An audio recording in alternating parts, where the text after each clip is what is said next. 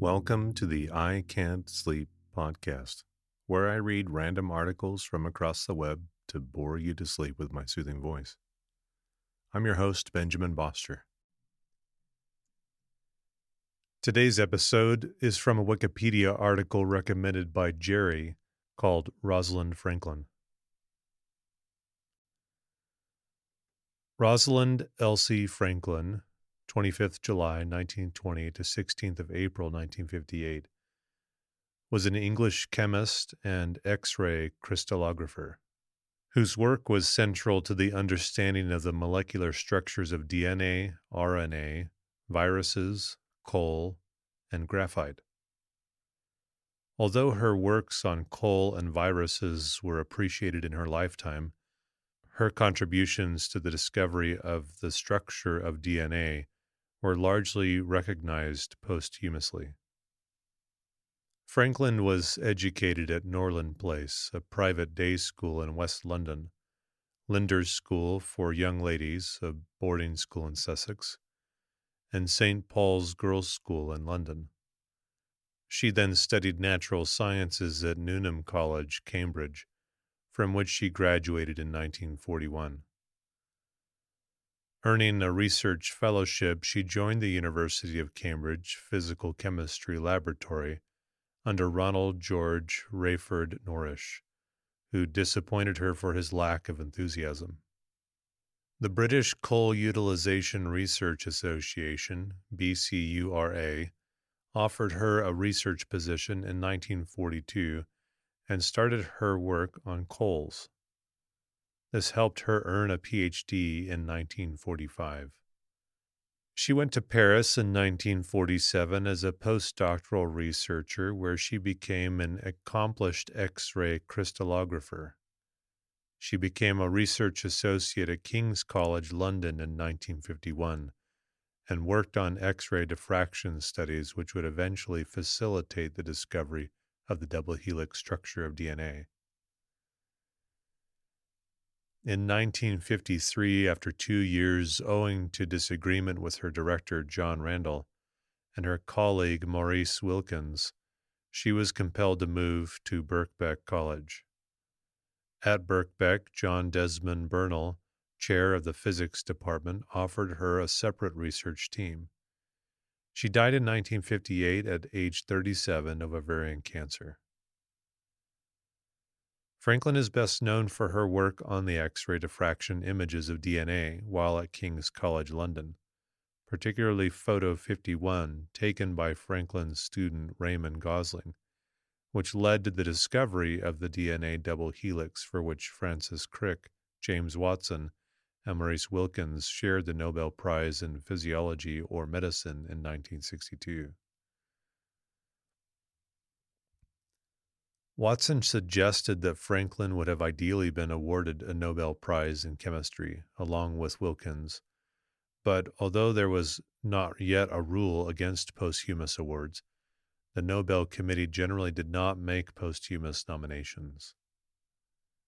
After finishing her work on DNA, Franklin led pioneering work at Birkbeck on the molecular structures of viruses.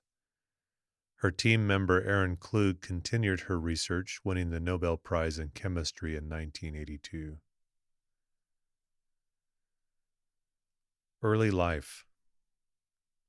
Franklin was born on the 25th of July, 1920, in 50 Chepstow Villas, Notting Hill, London, into an affluent and influential British Jewish family.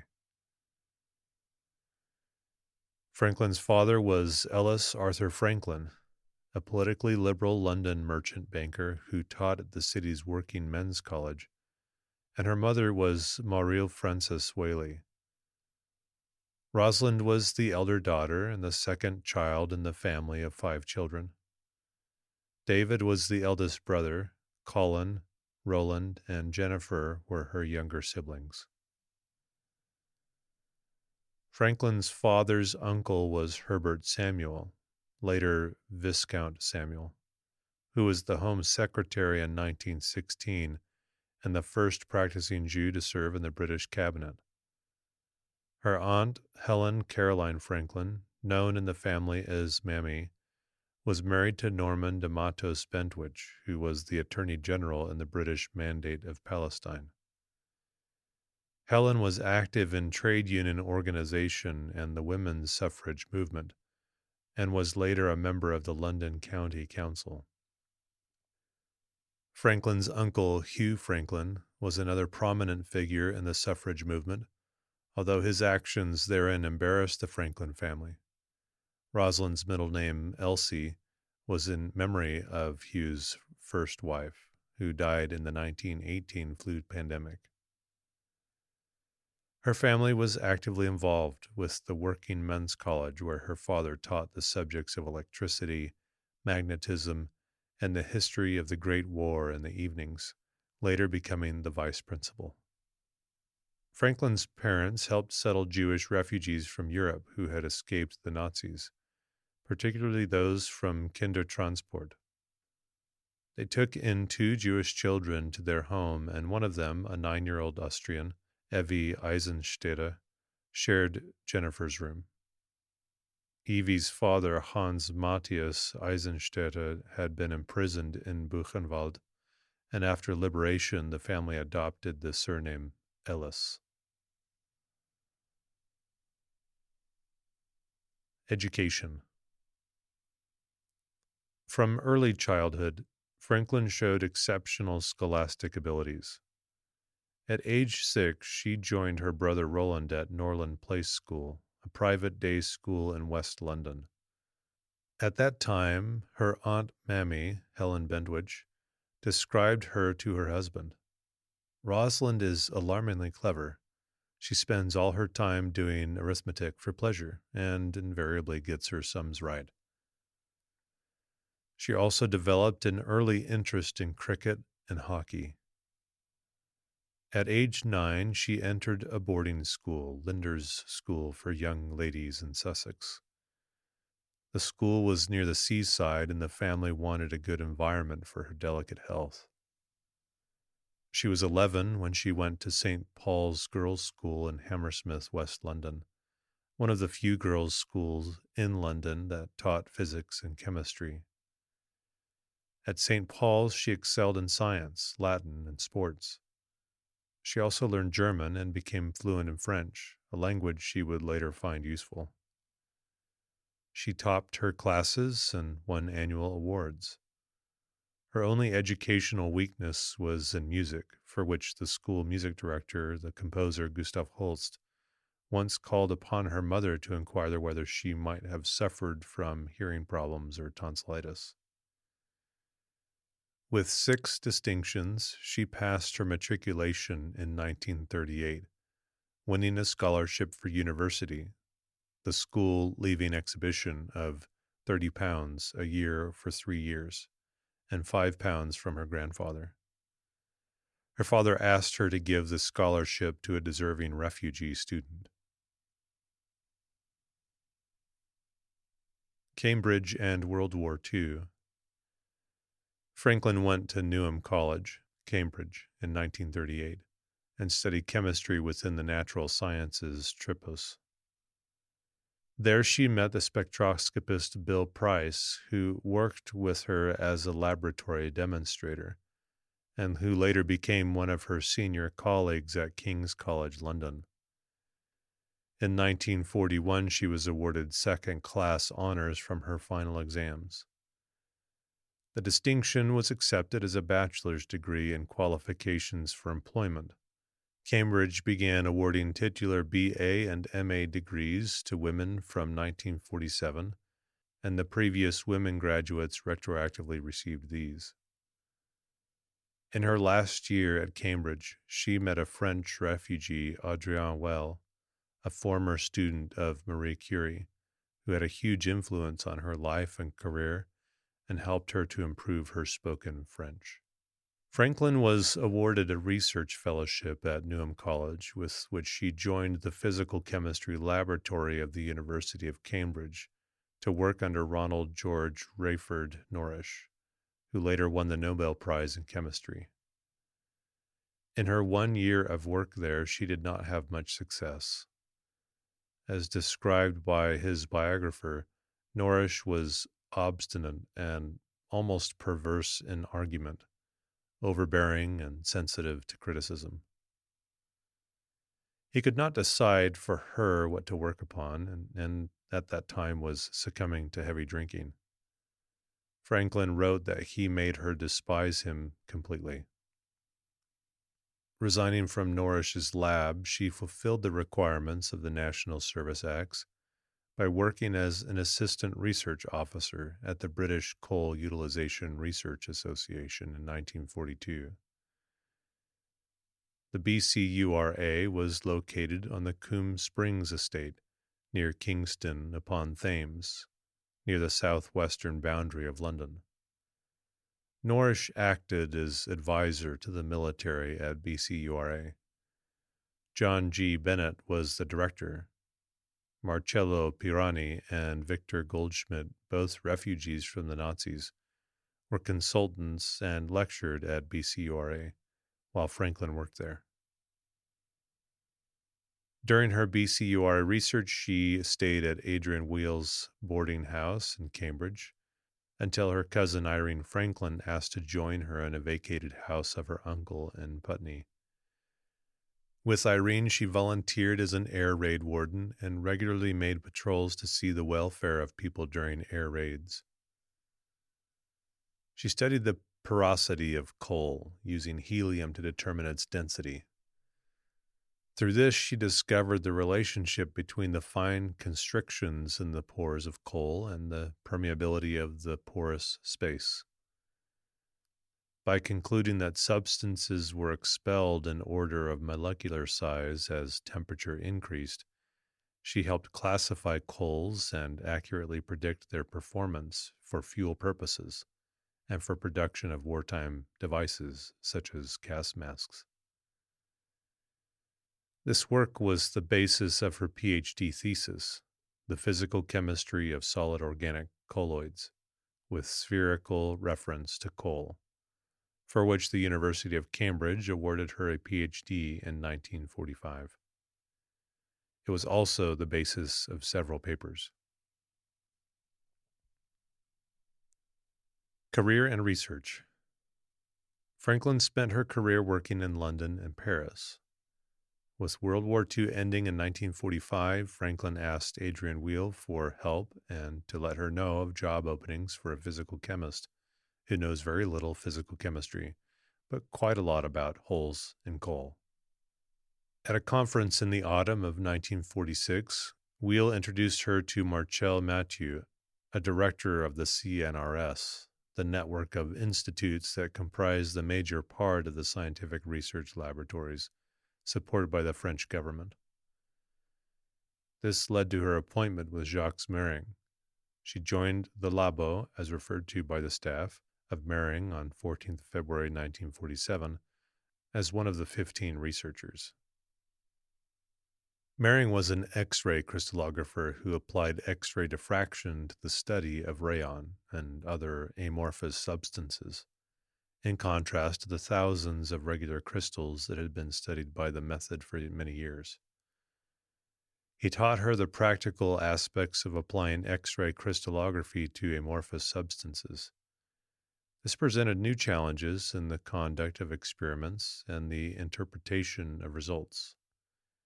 Franklin applied them to further problems related to coal and to other carbonaceous materials, in particular the changes to the arrangement of atoms when these are converted to graphite. She published several further papers on this work, which has become part of the mainstream of the physics and chemistry of coal and carbon. She coined the terms graphitizing and non-graphitizing carbon. The coal work was covered in a 1993 monograph and in the regularly published textbook Chemistry and Physics of Carbon. Mering continued the study of carbon in various forms using X-ray diffraction and other methods. King's College, London. In 1950, Franklin was granted a 3-year Turner and Newell Fellowship to work at King's College, London. In January 1951, she started working as a research associate in the Medical Research Council's MRC Biophysics Unit, directed by John Randall. She was originally appointed to work on X-ray diffraction and proteins and lipids in solution. She was originally appointed to work on X-ray diffraction of proteins and lipids in solution, but Randall redirected her work to DNA fibers because of the new developments in the field, and she was to be the only experienced experimental diffraction researcher at King's at the time. Randall made this reassignment even before Franklin started working at King's because of the pioneering work by DNA researcher Maurice Wilkins, and he reassigned Raymond Gosling, the graduate student who had been working with Wilkins, to be her assistant. Even using crude equipment, Wilkins and Gosling had obtained an outstanding diffraction picture of DNA, which sparked further interest in this molecule. They had been carrying out X-ray diffraction analysis of DNA in the unit since May 1950, but Randall had not informed them that he had asked Franklin to take over both the DNA diffraction work and guidance of Gosling's thesis. Randall's lack of communication about this reassignment significantly contributed to the well-documented friction that developed between Wilkins and Franklin. Franklin, now working with Gosling, started to apply her expertise in X-ray diffraction techniques to the structure of DNA. She used a new fine-focus X-ray tube and microcamera ordered by Wilkins, but which she refined, adjusted, and focused carefully. Drawing upon her physical chemistry background, she also skillfully manipulated the critical hydration of her specimens. When Wilkins inquired about this improved technique, she replied in terms which offended Wilkins, as Franklin had an air of cool superiority. Franklin presented their data at a lecture in November 1951 in King's College London.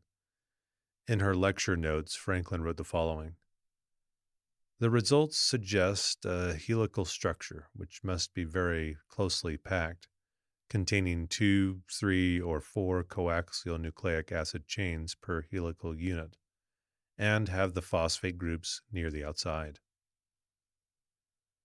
Franklin's habit of intensely looking people in the eye while being concise and patient and direct unnerved many of her colleagues.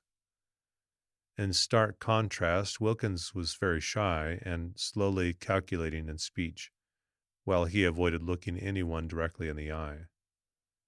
In spite of the intense atmosphere, Franklin and Gosling discovered that there were 2 forms of DNA. At high humidity, when wet, the DNA fiber became long and thin. When it was dried, it became short and fat. Franklin named these 2 forms B and A, respectively. The biological functions of A DNA were discovered only 6 years later.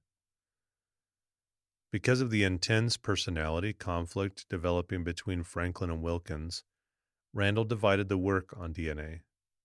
Franklin chose the data-rich A form, while Wilkins selected the B form because, according to his autobiography, Wilkins's preliminary pictures had hinted it might be helical. The X-ray diffraction pictures, including the landmark Photo 51 taken by Franklin's student Gosling at this time, have been called by John Desmond Burnell as amongst the most beautiful X-ray photographs of any substance ever taken.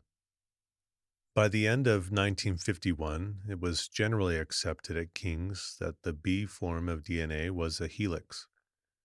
But after she had recorded an asymmetrical image in May 1952, Franklin became unconvinced that the A form of DNA was a helix.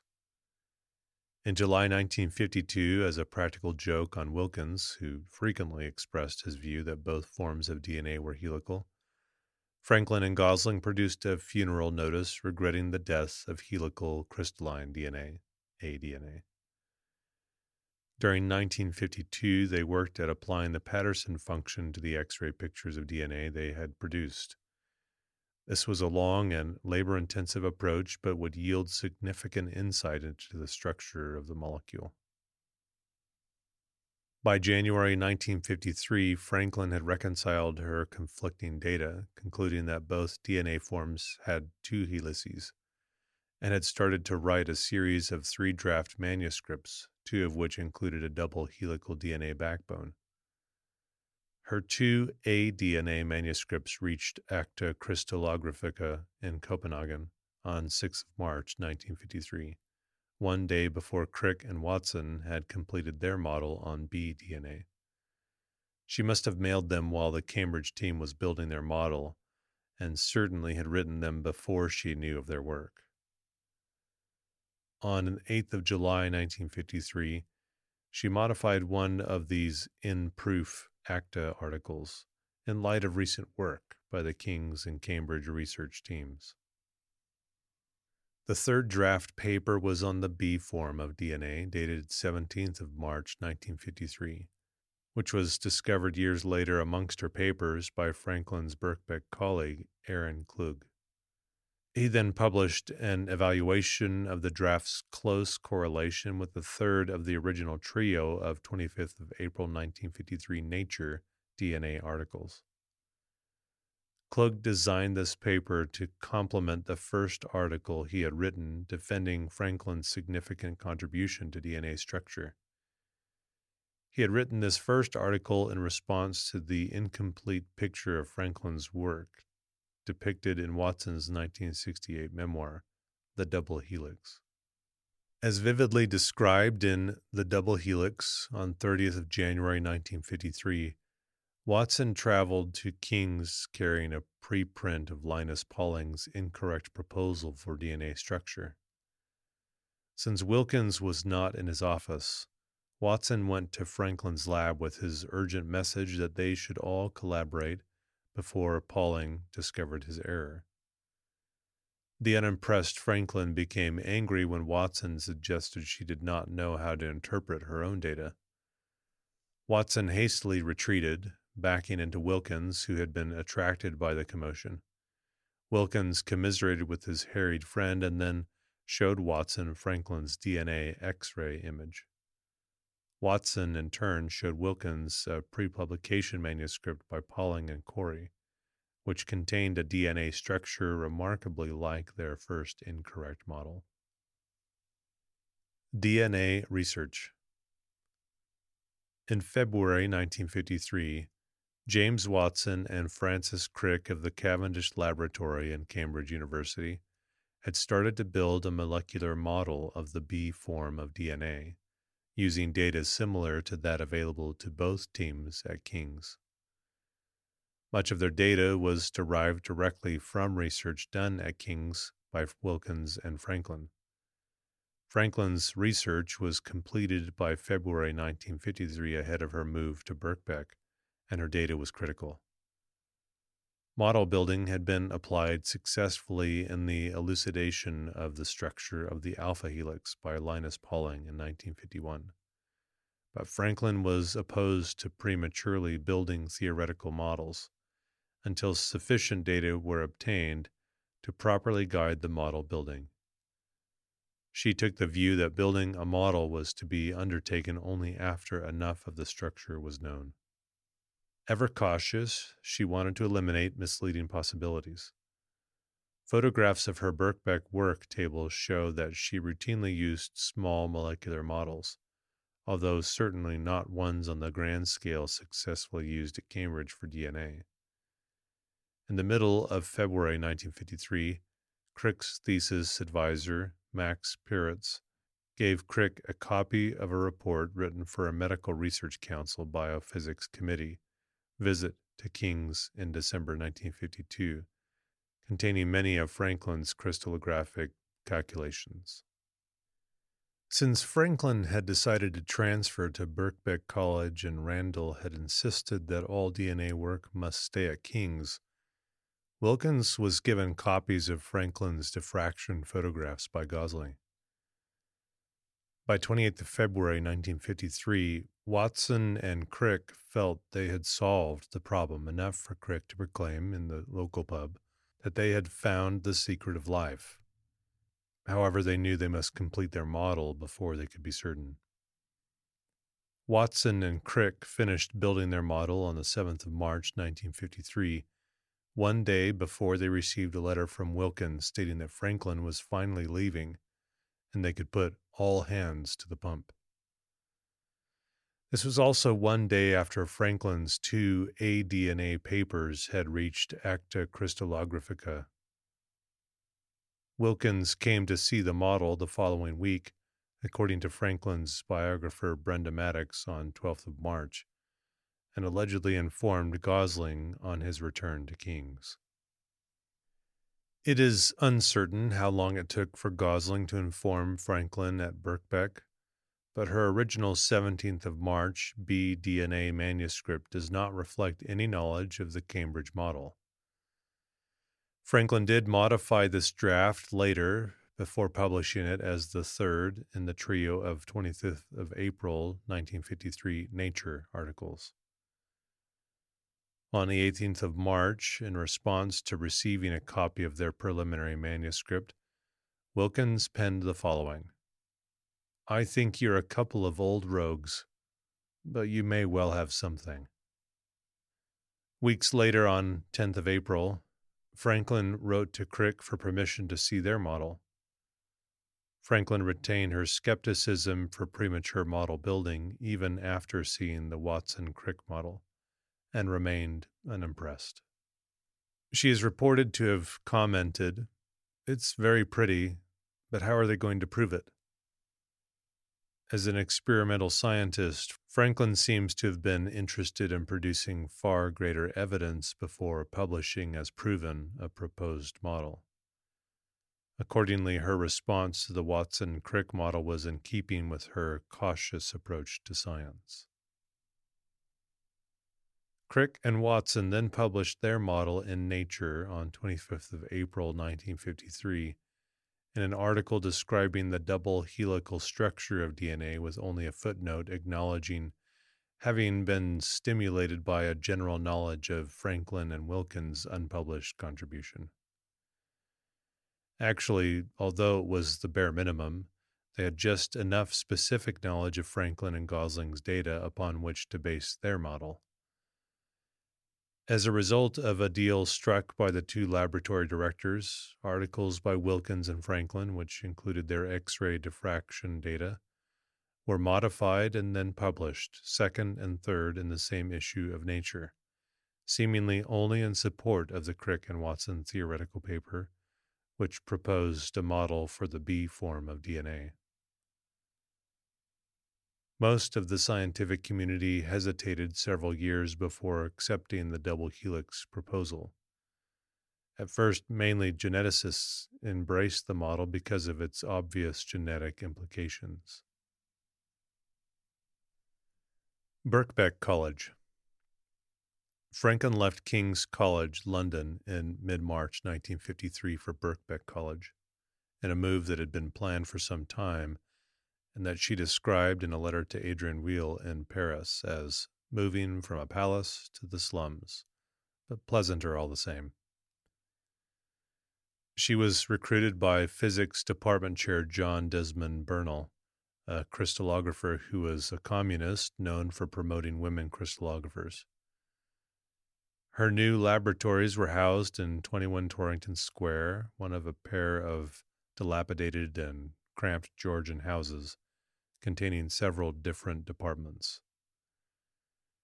Franklin frequently took Bernal to ask over the careless attitudes of some of the other laboratory staff, notably after workers in the pharmacy department flooded her first-floor laboratory with water on one occasion. Despite the parting words of Bernal to stop her interest in nucleic acids, she helped Gosling to finish his thesis, although she was no longer his official supervisor. Together they published the first evidence of double helix in the A form of DNA in the 25th of July issue of Nature. At the end of 1954, Bernal secured funding for Franklin from the Agricultural Research Council, ARC, which enabled her to work as a senior scientist supervising her own research group. John Finch, a physics student from King's College London, subsequently joined Franklin's group, followed by Kenneth Holmes, a Cambridge graduate, in July 1955. Despite the ARC funding, Franklin wrote to Bernal that the existing facilities remained highly unsuited for conducting research. My desk and lab are on the fourth floor, my X-ray tube in the basement, and I am responsible for the work of 4 people distributed over the basement, first and second floors on 2 different staircases.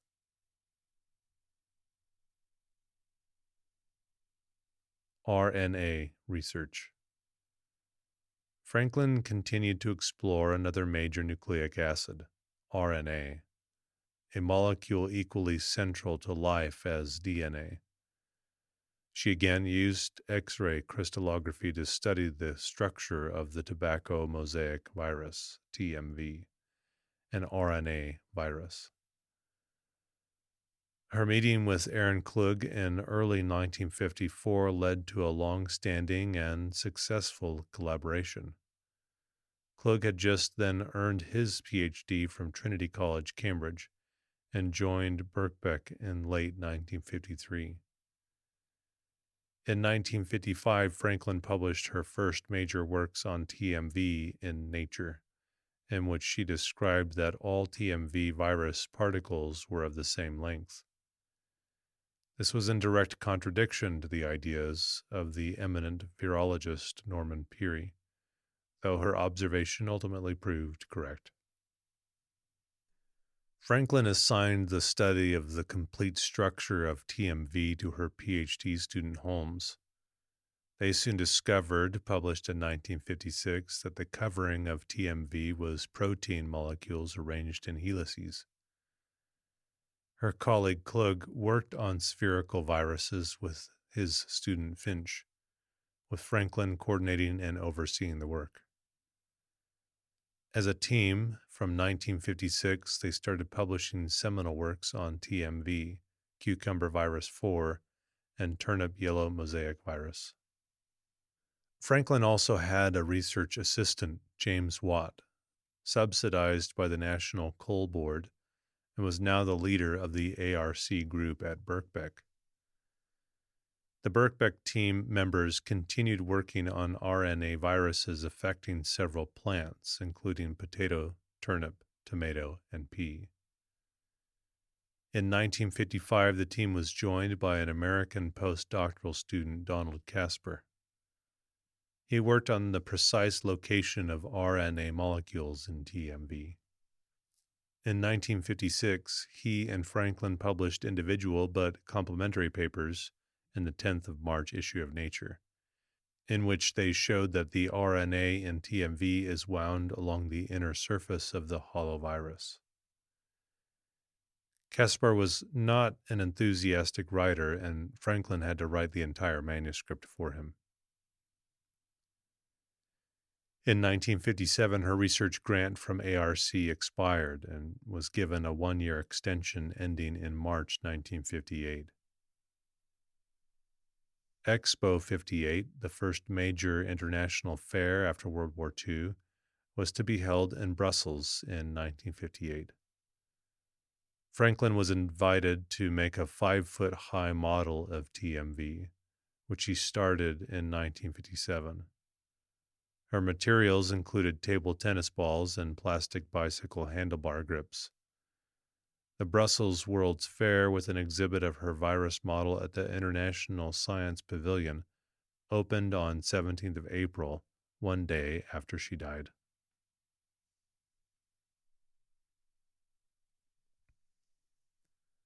Poliovirus. In 1956, Franklin visited the University of California, Berkeley, where colleagues had suggested her group research the poliovirus. In 1957, she applied for a grant from the United States Public Health Service of the National Institutes of Health, which approved £10,000 for 3 years, the largest fund ever received at Birkbeck. In her grant application, Franklin mentioned her new interest in animal virus research. She obtained Bernal's consent in July 1957, though serious concerns were raised after she disclosed her intentions to research live instead of killed poliovirus at Birkbeck. Eventually, Bernal arranged for the virus to be safely stored at the London School of Hygiene and Tropical Medicine during the group's research. With her group, Franklin then commenced deciphering the structure of the poliovirus while it was in a crystalline state. She attempted to mount the virus crystals in capillary tubes for X-ray studies, but was forced to end her work due to her rapidly failing health. After Franklin's death, Klug succeeded her as group leader, and he, Finch, and Holmes continued researching the structure of the poliovirus. They eventually succeeded in obtaining extremely detailed X-ray images of the virus. In June 1959, Klug and Finch published the group's findings, revealing the poliovirus to have icosahedral symmetry, and in the same paper suggested the possibility for all spherical viruses to possess the same symmetry, as it permitted the greatest possible number, 60, of identical structural units. The team moved to the Laboratory of Molecular Biology, Cambridge, in 1962, and the old Torrington Square laboratories were demolished 4 years later in May 1966. Personal life. Franklin was best described as an agnostic. Her lack of religious faith apparently did not stem from anyone's influence, rather from her own line of thinking. She developed her skepticism as a young child. Her mother recalled that she refused to believe in the existence of God and remarked, "Well, anyhow, how do you know he isn't she?" She later made her position clear, now based on her scientific experience, and wrote to her father in 1940. Science and everyday life cannot and should not be separated. Science for me gives a partial explanation of life. I do not accept your definition of faith, i.e., belief in life after death. Your faith rests on the future of yourself and others as individuals.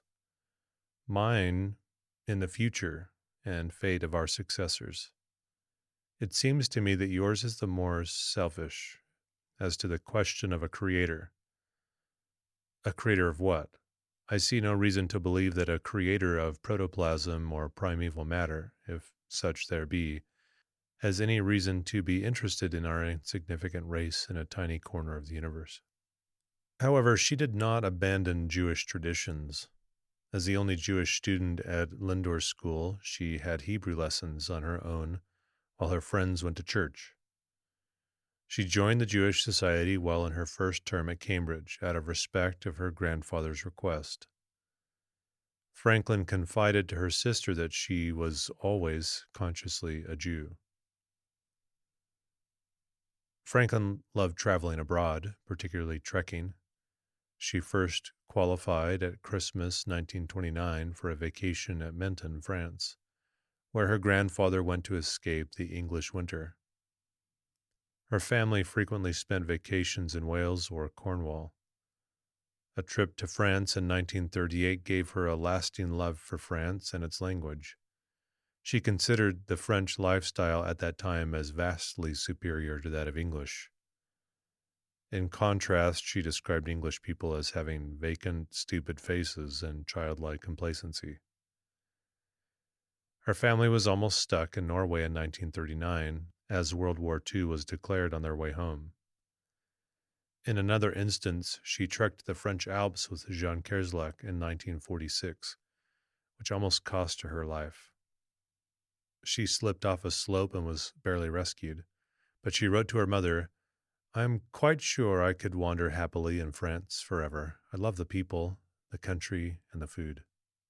She made several professional trips to the United States and was particularly jovial among her American friends and constantly displayed her sense of humor. William Ganoza of the University of California, Los Angeles later recalled that she was the opposite of Watson's description of her. And as Maddox comments, Americans enjoyed her sunny side. In his book, The Double Helix, Watson provides his first-person account of the search for and discovery of DNA. He paints a sympathetic but sometimes critical portrait of Franklin. He praises her intellect and scientific acumen, but portrays her as difficult to work with and careless with her appearance. After introducing her in the book as Rosalind, he writes that he and his male colleagues usually referred to as Rosie, the name people at King's College London used behind her back. She did not want to be called by that name because she had a great aunt Rosie. In the family, she was called Roz. To others, she was simply Rosalind. She made it clear to an American visiting friend, Dorothea Rack, while sitting with her at Crick's table in the Eagle pub in Cambridge. Rack asked her how she was to be called, and she replied, "I'm afraid it will have to be Rosalind," adding, "Most definitely not Rosie." She often expressed her political views. She initially blamed Winston Churchill for inciting the war, but later admired him for his speeches.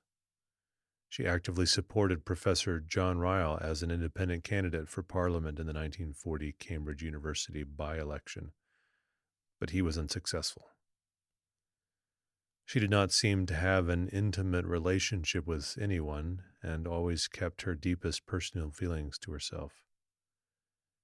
After her younger days, she avoided close friendship with the opposite sex.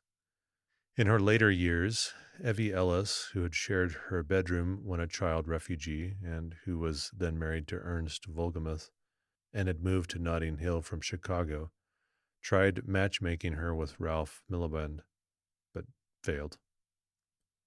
Franklin once told Evie that her flatmate asked her for a drink, but she did not understand the intention.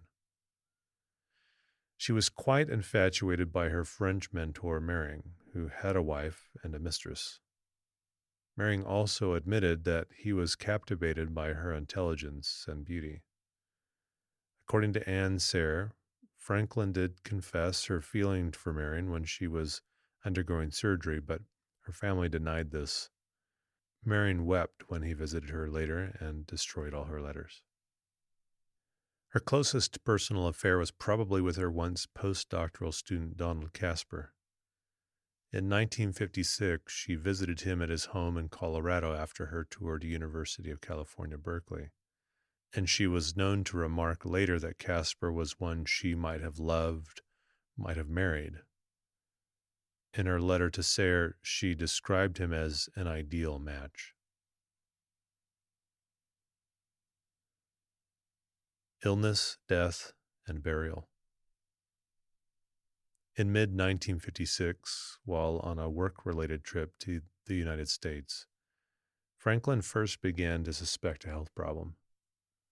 While in New York, she found difficulty in zipping her skirt. Her stomach had bulged. Back in London, she consulted Mayor Livingston, who asked her, "You're not pregnant?" In which she retorted, "I wish I were." Her case was marked urgent. An operation on the 4th of September of the same year revealed 2 tumors in her abdomen. After this period and other periods of hospitalization, Franklin spent time convalescing with various friends and family members. This included Anne Sayre, Francis Crick, his wife Odile, with whom Franklin had formed a strong friendship, and finally with the Roland and Nina Franklin family, where Rosalind's nieces and nephews bolstered her spirits. Franklin chose not to stay with her parents because her mother's uncontrollable grief and crying upset her too much. Even while undergoing cancer treatment, Franklin continued to work and her group continued to produce results, 7 papers in 1956 and 6 more in 1957.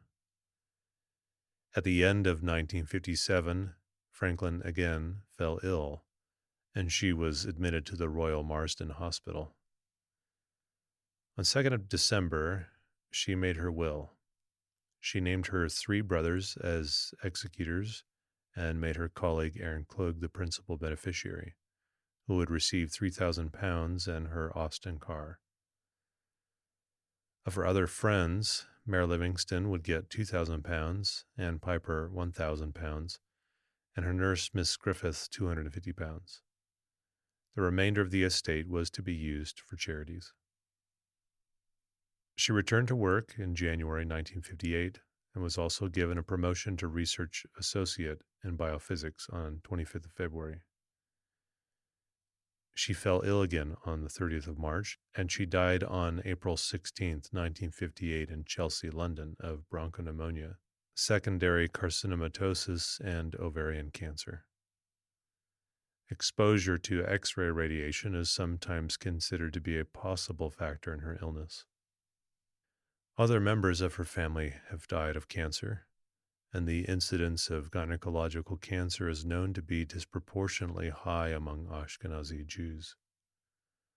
Her death certificate states, a research scientist, spinster, daughter of Ellis Arthur Franklin, a banker. She was interred on April 17, 1958, in the family plot at Willesden United Synagogue Cemetery at Beaconsfield Road in London Borough of Brent. The inscription on her tombstone reads, in memory of Rosalind Elsie Franklin, dearly loved elder daughter of Ellis and Muriel Franklin, 25th July 1920 to 16th of April 1958. Scientist, her research and discoveries on viruses remain of lasting benefit to mankind. Controversies after death. Various controversies surrounding Rosalind Franklin came to light following her death. Anne Sayre, Franklin's friend and one of her biographers, says in her 1975 book, Rosalind Franklin and DNA, in 1951, King's College London as an institution was not distinguished for the welcome that it offered to women. Rosalind was unused to Purda, a religious and social institution of female seclusion. There was one other woman scientist on the laboratory staff. The molecular biologist Andrei Stasiak notes, Sayre's book became widely cited in feminist circles of exposing rampant sexism in science. Farouk Hussein says, there were 7 women in the biophysics department.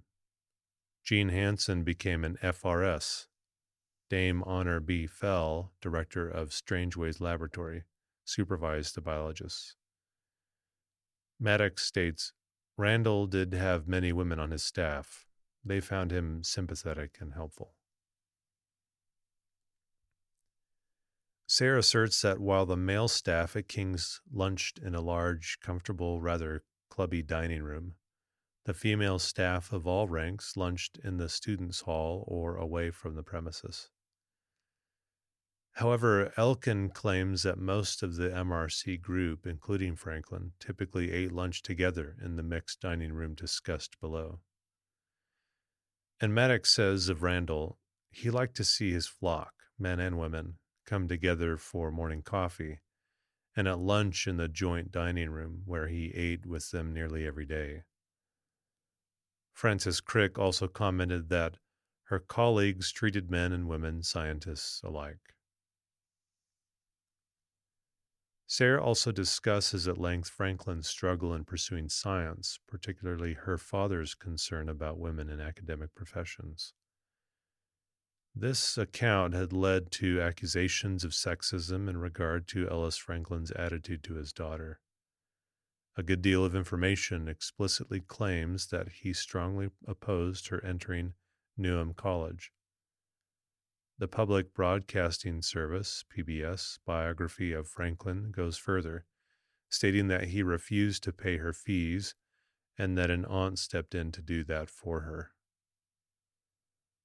Her sister, Jennifer Glynn, has stated that those stories are myths and that her parents fully supported Franklin's entire career. Sexism is said to pervade the memoir of one peer, James Watson, in his book, The Double Helix, published 10 years after Franklin's death and after Watson had returned from Cambridge to Harvard. His Cambridge colleague, Peter Pauling, wrote in a letter, "Morris Wilkins is supposed to be doing his work. Miss Franklin is evidently a fool." Crick acknowledges later, "I'm afraid we always used to adopt, let's say, a patronizing attitude towards her." Glynn accuses Sayre of erroneously making her sister a feminist heroine and sees Watson's The Double Helix as the root of what she calls the Rosalind industry. She conjectures that the stories of alleged sexism would have embarrassed her, Rosalind Franklin, almost as much as Watson's account would have upset her, and declared that she, Rosalind, was never a feminist.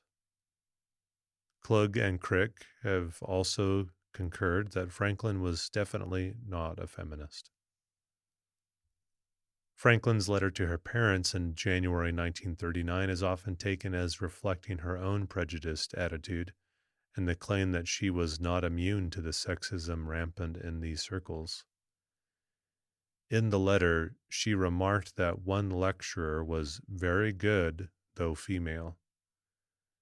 Maddox maintains that was a circumstantial comment rather than an example of gender bias, and that it was an expression of admiration because, at the time, women teachers of science were a rarity.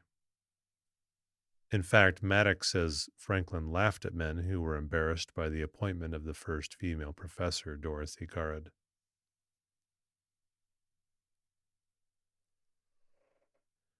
Contribution to the model structure of DNA. Rosalind Franklin's first important contributions to the model popularized by Crick and Watson was her lecture at the seminar in November 1951, where she presented to those present, among them Watson, the two forms of the molecule, type A and type B, her position being that the phosphate units are located in the external part of the molecule. She also specified the amount of water to be found in the molecule in accordance with other parts of it, data that have considerable importance in terms of the stability of the molecule. Franklin was the first to discover and formulate these facts, which in fact constituted the basis for all later attempts to build a model of the molecule. However, Watson, at the time ignorant of the chemistry, failed to comprehend the crucial information, and this led to the construction of a wrong model.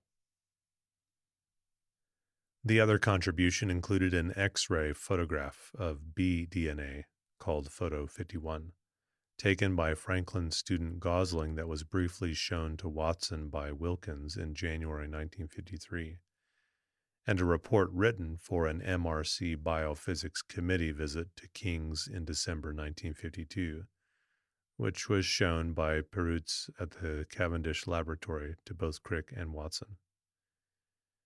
This MRC report contained data from the King's group, including some of Franklin's and Gosling's work, and was given to Crick, who was working on his thesis on hemoglobin structure by his thesis supervisor Perutz, a member of the visiting committee. Sayre's biography of Franklin contains a story alleging that the photograph 51 in question was shown to Watson by Wilkins without Franklin's permission, and that this constituted a case of bad science ethics. Others dispute this story, asserting that Wilkins had been given photograph 51 by Franklin's PhD student Gosling because she was leaving King's to work at Birkbeck, and there was allegedly nothing untoward in this transfer of data to Wilkins, because Director Randall had insisted that all DNA work belonged exclusively to King's, and had instructed Franklin in a letter to even stop working on it and submit her data. Also, it was implied by Horace Freeland Judson that Maurice Wilkins had taken the photograph out of Franklin's drawer, but this is also said to be incorrect. Likewise, Prutz saw no harm in showing an MRC report containing the conclusions of Franklin and Gosling's X ray data analysis to Crick, since it had not been marked as confidential, although the report was not expected to reach outside eyes. Indeed, after the publication of Watson's The Double Helix exposed Pruitt's act, he received so many letters questioning his judgment that he felt the need to both answer them all and to post a general statement in Science, excusing himself on the basis of being inexperienced and casual in administrative matters. Prutz also claimed that the MRC information was already made available to the Cambridge team when Watson had attended Franklin's seminar in November 1951. A preliminary version of much of the important material contained in the 1952 December MRC report had been presented by Franklin in a talk she had given in November 1951, which Watson had attended but not understood. The Perutz letter was, as said, one of 3 letters published with letters by Wilkins and Watson, which discussed their various contributions. Watson clarified the importance of the data obtained from the MRC report, as he had not recorded these data while attending Franklin's lecture in 1951. The upshot of all this was that when Crick and Watson started to build their model in February 1953, they were working with critical parameters that had been determined by Franklin in 1951, and which she and Gosling had significantly refined in 1952, as well as with published data and other very similar data to those available at King's. It was generally believed that Franklin was never aware that her work had been used during construction of the model, but Gosling asserted in his 2013 interview that, yes, oh, she did know about that.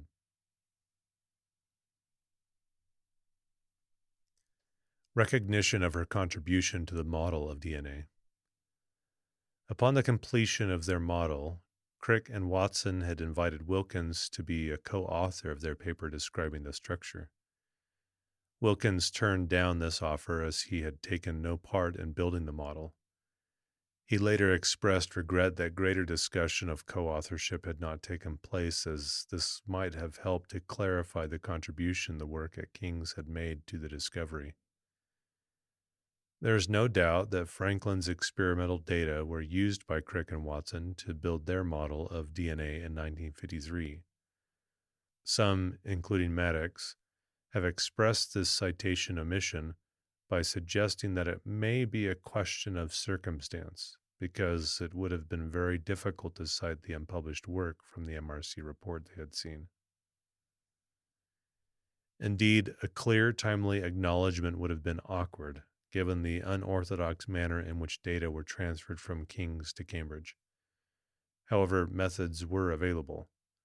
Watson and Crick could have cited the MRC report as a personal communication, or else cited the ACTA articles in press, or most easily the third Nature paper that they knew was in press. One of the most important accomplishments of Maddox's widely acclaimed biography is that Maddox made a well-received case for inadequate acknowledgement.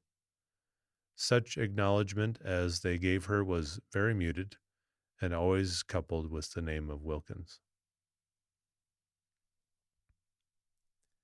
15 years after the fact, the first clear recitation of Franklin's contribution appeared as it permeated Watson's account, The Double Helix, although it was buried under descriptions of Watson's, often quite negative, regard towards Franklin during the period of their work on DNA.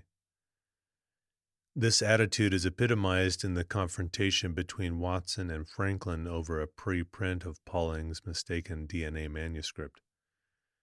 Watson's words impelled Sayre to write her rebuttal, in which the entire Chapter 9, Winner Take All, has the structure of a legal brief dissecting and analyzing the topic of acknowledgement. Sayre's early analysis was often ignored because of perceived feminist overtones in her book. Watson and Crick did not cite the X-ray diffraction work of Wilkins and Franklin in their original paper, though they admit having been stimulated by a knowledge of the general nature of the unpublished experimental results and ideas of Dr. M. H. F. Wilkins, Dr. R. E. Franklin, and their co-workers at King's College London. In fact, Watson and Crick cited no experimental data at all in support of their model. Franklin and Gosling's publication of the DNA X-ray image in the same issue of Nature served as the principal evidence. Thus, our general ideas are not inconsistent with the model proposed by Watson and Crick in the preceding communication.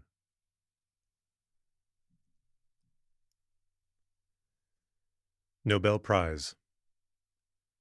Franklin was never nominated for a Nobel Prize. Her work was a crucial part in the discovery of DNA structure, which along with subsequent related work led to Francis Crick, James Watson, and Maurice Wilkins being awarded a Nobel Prize in 1962. She had died in 1958, and during her lifetime the DNA structure was not considered to be fully proven. It took Wilkins and his colleagues about 7 years to collect enough data to prove and refine the proposed DNA structure. Moreover, its biological significance, as proposed by Watson and Crick, was not established.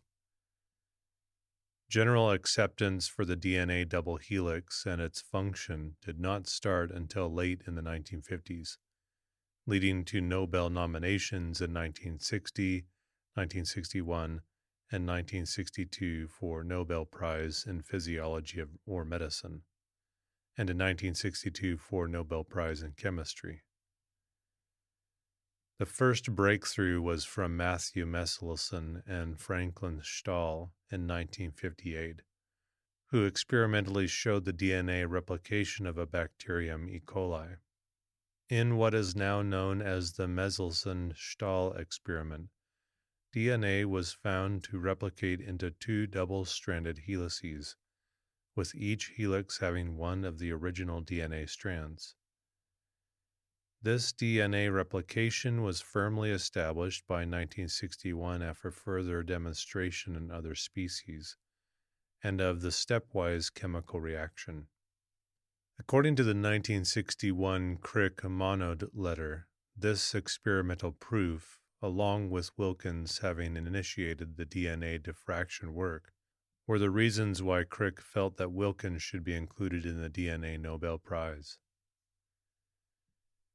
In 1962, the Nobel Prize was subsequently awarded to Crick, Watson, and Wilkins. Nobel rules now prohibit posthumous nominations, though this statute was not formally in effect until 1974, or splitting of prizes more than 3 ways. The award was for their body of work on nucleic acids, and not exclusively for the discovery of the structure of DNA. By the time of the award, Wilkins had been working on the structure of DNA for more than 10 years, and had done much to confirm the Watson-Crick model. Crick had been working on the genetic code at Cambridge, and Watson had worked on RNA for some years. Watson has suggested that ideally Wilkins and Franklin would have been awarded the Nobel Prize in Chemistry. Aaron Klug, Franklin's colleague and principal beneficiary in her will, was the sole winner of the Nobel Prize in Chemistry 1982 for his development of crystallographic electron microscopy and his structural elucidation of biologically important nucleic acid-protein complexes. This work was exactly what Franklin had started and which she introduced to Klug, and it is highly plausible that, were she alive, she would have shared the Nobel Prize. Cultural references. Franklin's part in the discovery of the nature of DNA was shown in the 1987 TV movie Life Story, starring Juliet Stevenson as Franklin, with Tim Pigott-Smith as Crick, Alan Howard as Wilkins, and Jeff Goldblum as Watson. This movie portrayed Franklin as somewhat stern, but also alleged that Watson and Crick did use a lot of her work to do theirs. A 56-minute documentary of the life and scientific contributions of Franklin, DNA Secret of Photo 51, was broadcast in 2003 on PBS Nova. Narrated by Barbara Flynn, the program features interviews with Wilkins, Gosling, Klug, Maddox, including Franklin's friends Vittorio Luzzati, Casper, Ann Piper, and Sue Ridgely. The UK version produced by BBC is titled Rosalind Franklin, DNA's Dark Lady. The first episode of another PBS documentary, Serial DNA, was aired on 4th of January 2004. The episode titled The Secret Life centers much around the contributions of Franklin. Narrated by Jeff Goldblum, it features Watson, Wilkins, Gosling, and Peter Pauling, son of Linus Pauling. A play entitled Rosalind, A Question of Life was written by Deborah Gearing to mark the work of Franklin and was first performed on 1st of November 2005 at the Birmingham Repertory Theatre and published by Oberon Books in 2006. Another play, Photograph 51 by Anna Ziegler, published in 2011, has been produced at several places in the U.S. and in late 2015 was put on the Noel Coward Theatre, London, with Nicole Kidman playing Franklin. Ziegler's version of the 1951-53 race for the structure of DNA sometimes emphasizes the pivotal role of Franklin's research and her personality. Although sometimes altering history for dramatic effect, the play nevertheless illuminates many of the key issues of how science was and is conducted. False Assumptions by Lawrence Aronovich is a play about the life of Marie Curie in which Franklin is portrayed as frustrated and angry at the lack of recognition for her scientific contributions. Hostility between the two is also depicted in Season 3 of Harvey Girls Forever.